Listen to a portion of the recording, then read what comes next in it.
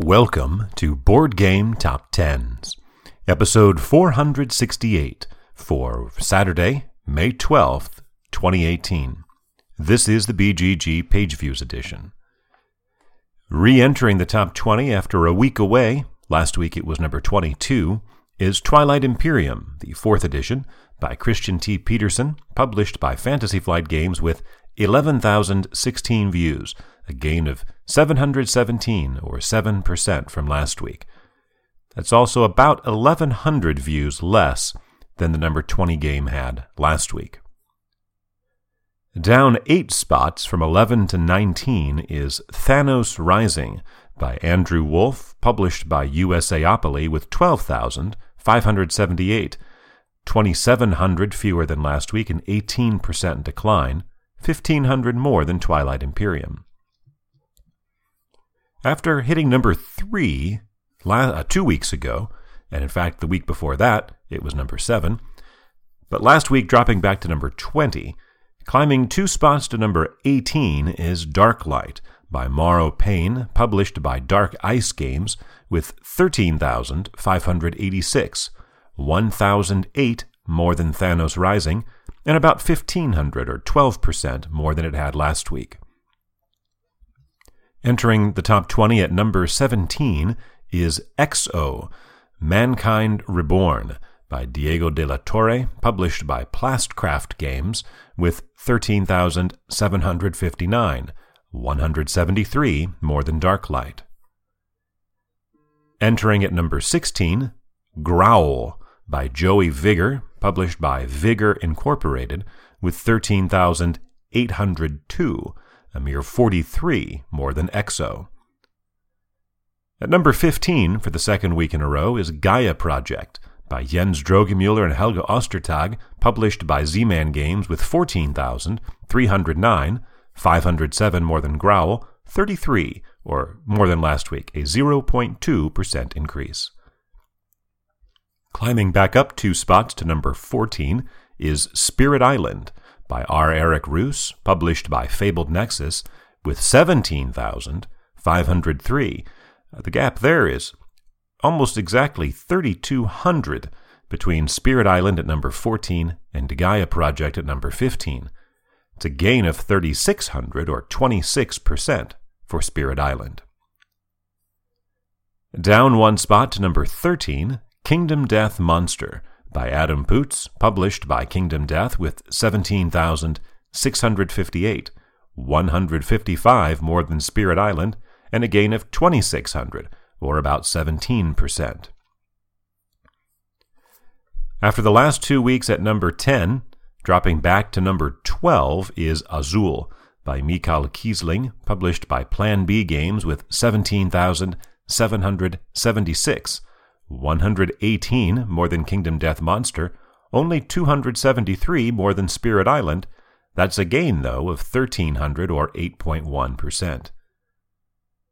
And now another substantial gap of 4,200 between number 12, Azul, and number 11, falling out of the top 10 from number 7 last week, Rising Sun by Eric M. Lang, published by Simon and Guillotine Games with 21,945, that is a gain of 777 or 4%, but not enough against the influx of new competition. That ends a 15 consecutive week run in the top 10 for Rising Sun. There are 3 new entries in the top 10. Two of them we just heard from, Rising Sun and Azul. The third, that was in the top 10 last week and is now out, is from number 6 to number 77, Hellboy, the board game. Debuting at number 10, though, is The Forbidden City by Andreas Stedding, published by Game Brewer, with 22,157, 212 more than Rising Sun, so it didn't miss by much, but 5,700 more than last week's number 10 had. The theme of The Forbidden City is set in 16th century China during the Ming Dynasty, and there is corruption in that dynasty's bureaucracy, so here players are trying to gain influence by bribing officials using, quote, an innovative card placement mechanism, end quote. It is on Kickstarter, and a limited deluxe edition had a goal of about $36,000 and has already had $150,000 pledged. Backsliding one spot for the second week in a row, from 7 to 8 to 9, is Scythe by Jamie Stegmaier, published by Stonemaier Games with 23,922. That's about 1,800 more than The Forbidden City, a gain of 3,800, or 19%, possibly on the strength of news from an entry that's coming up on the list. But this is Scythe's 100th week in the top 10, making it only the third game to have 100 or more weeks in the top 10. Next up on the list, of course, as you probably remember, is X-Wing at number 2. It had 111 weeks in the top 10. I'm going to say that would be quite an accomplishment for Scythe to tack on 11 more weeks in view of the fact that we're entering the summer convention season here soon. But it might come close. We will see. In its second week in the top 10, sliding from number 2 to number 8, is Four Against Darkness by Andreas Filigoy, published by Ganesha Games with 24,159.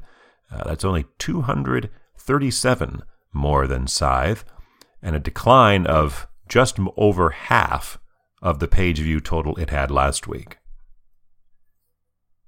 Climbing up 2 spots to number 7, Arkham Horror, the card game, by Nate French and Matthew Newman, published by Fantasy Flight Games, with 24,789, 630, more than Four Against Darkness, at a substantial increase of 5,000 or 25% over last week. Our second new entry, and our higher of the 2 debuts, is at number 6, D100 Dungeon by Martin Knight, with 24,998 views, 209 more than Arkham Horror. And here is the description from Board Game Geek. Just a pencil, a few sheets of paper, 2 D10s, a D6, and the manual are all you need to take a character on a dungeon-delving adventure. Which sounds a lot like the description from Four Against Darkness, this week's number 8, last week's number 2, and they are both single-player, pencil and paper role-playing games, essentially. At number 5 for the second week in a row is Terraforming Mars by Jacob Frixelius, published by Stronghold Games, with 25,168, a gap there of only 170 between Terraforming Mars and D100 Dungeon, a gain of 437 or 1.8% from last week, and the gap between Terraforming Mars at number 5 and Rising Sun at number 11 is only about 3,200, whereas the gap between 11 and 12 was over 4,000. If you think that Scythe, which only has at this point 9 weeks more in the top 10 than Terraforming Mars, was not performing as well, position-wise, as Terraforming Mars is at the same point in its life cycle, you are correct. Scythe, when it was in its 91st week, which was not that long ago, scrolling back here, I see that Scythe's 91st week was February 3rd. And at that time, it was number 8 on the list, whereas here for the second week, which is here, Terraforming Mars is number 5. So is it doing better than Scythe? Well, Scythe had different kinds of competition. And so it was a more competitive top 10 at the time. Scythe actually in its 91st week had 24,267 views. Terraforming Mars, 25,168. That's not very different. It's just so the weaker competition has enabled Terraforming Mars to ride higher on the list. The highest of our new entries is at number 4, returning after 6 weeks away and charting for the third time, My Little Scythe by Hobie Chow, and now published by Stonemaier Games, with 34,785, 9,600 more than Terraforming Mars.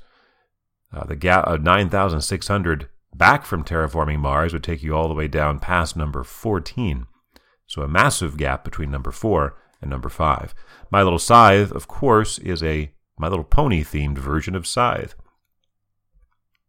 After dipping to number 4 last week, following a 2-week run at number 1, climbing back up 1 spot to number 3 is The Seventh Continent by Ludovic Roudy and Bruno Sauté, published by Sirius Pulp, with 35,365, only 580 more than My Little Scythe, but another big decline of over 6,000, or 15%. Climbing 1 spot to number 2 in its 2nd week in the countdown, Black Rose Wars by Marco Montanaro, published by Ludus Magnus Studio, with 45,876. That's 10,000 more than The Seventh Continent, and a gain of about 2,500, or 6% from last week. And at number 1, for the 2nd week in a row and the 51st time overall, it is Gloomhaven by Isaac Childress, published by Cephalofair Games, with 53,426, about 7,600 more than Black Rose Wars, a rebounding 4,000 view increase, or 8.2% more than last week. For Saturday, May 12th, 2018.